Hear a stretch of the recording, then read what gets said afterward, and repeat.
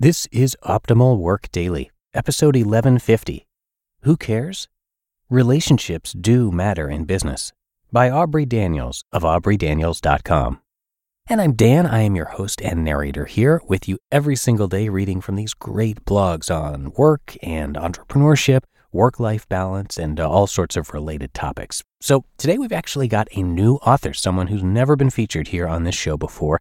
So I'll tell you more about Aubrey right after the post, but for now, let's get right to it and start optimizing your life. Who cares? Relationships do matter in business, by Aubrey Daniels of AubreyDaniels.com. As a young officer in the Army, I was told many times, don't fraternize with the enlisted men. The reason given is that familiarity breeds contempt, which might have a negative impact on decision-making. Of course, that is not true, as all married people would hold their spouses and children in contempt. This goes with a rather popular notion that you can't be friends with people that report to you. That is nonsense also. My colleague Judy Agnew and I gave a presentation last month at the annual meeting of the American Society of Safety Engineers, ASSE, titled The Critical Role of Relationships and Trust in Safety Cultures. In over 40 years of giving presentations to business audiences, this audience gave us the best response ever. In some part, it was probably due to Judy's presence, as she is considered a leader in safety circles. However, we have made joint presentations before where we did not get such a rousing response. So that leads me to think it was what we had to say. Simply stated, what we talked about was the fact that relationships matter, not only in safety, but in every part of a business and in every other part of one's life. People who have good relationships are happier and more satisfied with their lives than those who don't, and these benefits don't stop when you leave for the workplace. There are still companies that, through policies, procedures, and architecture, create a separation between management and other employees, as the Army did. When you have to make tough decisions that involve correcting, disciplining, and unpleasant assignments, the argument goes that friendships get in the way. Organizations where this way of managing still exists will not compete well in the future marketplace against organizations where leadership understands that relationships matter if they are to create a workplace that brings out the best in people. Unfortunately, there are many managers who think they have good relationships when they don't. I have never met an entrepreneur who didn't think that all employees love them. They are often quite surprised when a survey says they don't, as they see themselves as positive, caring people.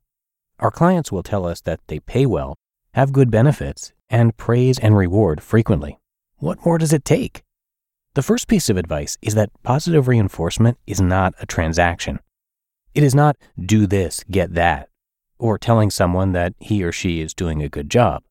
Patting someone on the back while telling him or her that he or she is doing a good job assumes that the person receiving such praise cares about what the supervisor or manager thinks. As a woman recently told me, quote, "We had a young supervisor who went to a management meeting and when he returned, gathered us all around and said, 'They told me in that meeting that if we don't improve our quality, they're going to fire me.' She responded, 'We don't care if they fire you.'" End quote. This goes to show that if a person thinks you are a jerk, that you talk negatively about her behind her back and positively to her face, etc., you can bet that the comment is more likely a punisher than a positive reinforcer. In order for praise to be a positive reinforcer, you must first have a positive relationship with the person. You must know that the person actually cares what you think and knows that you are invested in their success. If not, no words or tangible items, including money, will have the effect on behavior that you desire. First, invest some time in getting to know another's wants, desires, and dreams. Know their short-term and long-term goals. Know their values. And know and figure out what you might be able to do to help the other person accomplish them. It is unfortunate that there are too many employees who think their managers are more interested in what the employees can do to help the managers reach his or her goals than the other way around. The manager whose best reinforcers come from rejoicing in the success of the people who work for or with them is on the track to not only create a successful workplace, but to having a solid friendship. You just listened to the post titled, Who Cares? Relationships Do Matter in Business, by Aubrey Daniels of AubreyDaniels.com. We're driven by the search for better. But when it comes to hiring, the best way to search for a candidate isn't to search at all. Don't search. Match with Indeed. Indeed is your matching and hiring platform with over 350 million global monthly visitors and a matching engine that helps you find quality candidates fast. Ditch the busy work. Use Indeed for scheduling, screening, and messaging. 93% of employers agree Indeed delivers the highest quality matches compared to other job sites. One of the things I love about Indeed is that it filters out those incompatible applicants. So when you're hiring, the process is much faster, and you only have to consider applicants that are already likely to be a great fit. And listeners of this show will get a $75 sponsored job credit to get your jobs more visibility at Indeed.com/startup. So just go to Indeed.com/startup right now and support our show by saying you heard about Indeed on this podcast. Indeed.com/startup. Terms and conditions apply. Need to hire? You need Indeed. And thank you to Aubrey Daniels and his team. Aubrey is a thought leader and internationally recognized expert on management, leadership, safety, and workplace issues, and is considered an authority on human behavior in the workplace. As founder and chairman of the board of directors of his consulting firm, Aubrey Daniels International, he and his staff help organizations employ the timeless principles of behavioral science to re-energize the workplace, optimize performance, and achieve lasting results.